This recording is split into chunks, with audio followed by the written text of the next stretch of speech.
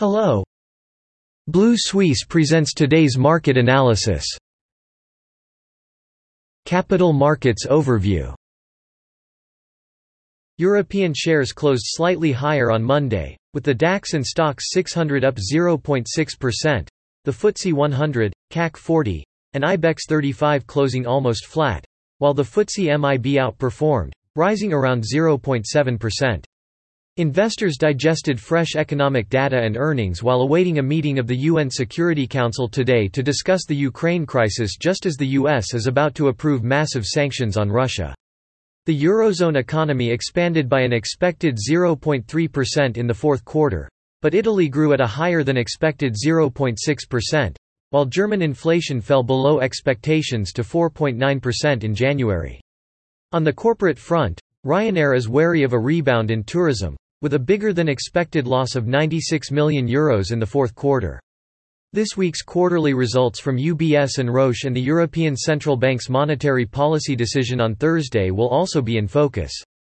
The STOXX 600 is down 4% monthly in its worst month since October 2020, while the DAX is down 3.4%.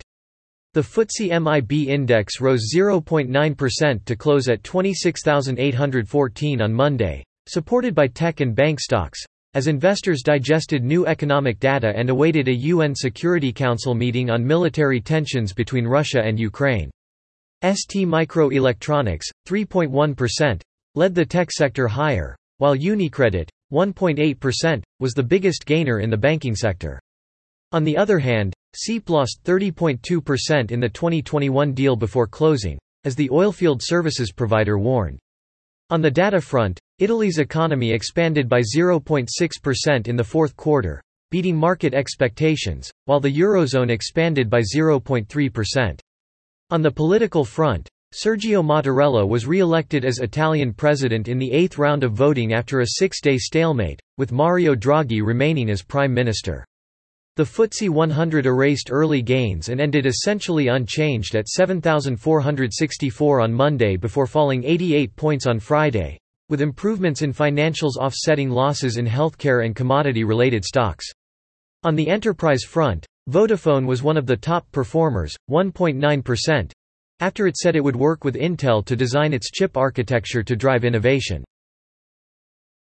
Canada's main stock index, the S&P/TSX, continued to rise on Monday, surpassing the 20,800 mark, with gains in energy and materials stocks supported by oil and gold prices.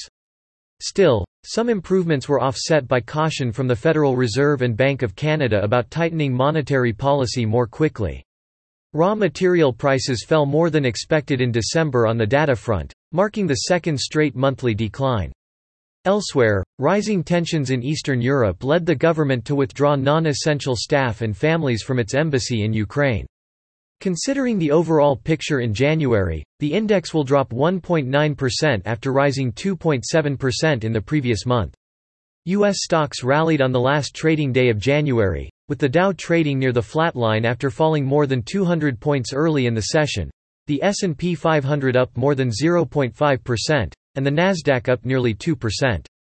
Still, a mixed January earnings report, coupled with a more hawkish Fed monetary policy and investors increasingly betting on 5 rate hikes in 2022, is very bearish for stocks.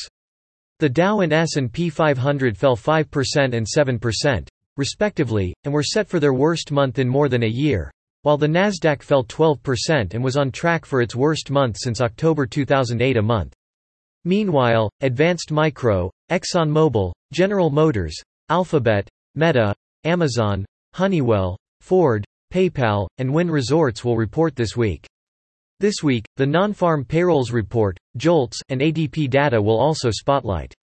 Major stock markets in the Asia-Pacific region traded lightly ahead of the Lunar New Year celebrations, with China and South Korea markets closed for the holidays.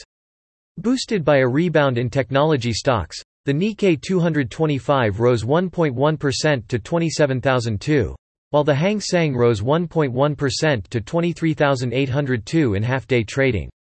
However, Australian shares fell 0.2% to settle at 6,972 as traders braced for the Reserve Bank of Australia's monetary policy meeting later this week. However, considering that the Nikkei 225 fell 6% for the whole of January, the ASX 200 fell more than 7%, but the Hang Seng gained 1.7%. That is all for today. Visit Blue Suisse website for more analysis for free. See you tomorrow.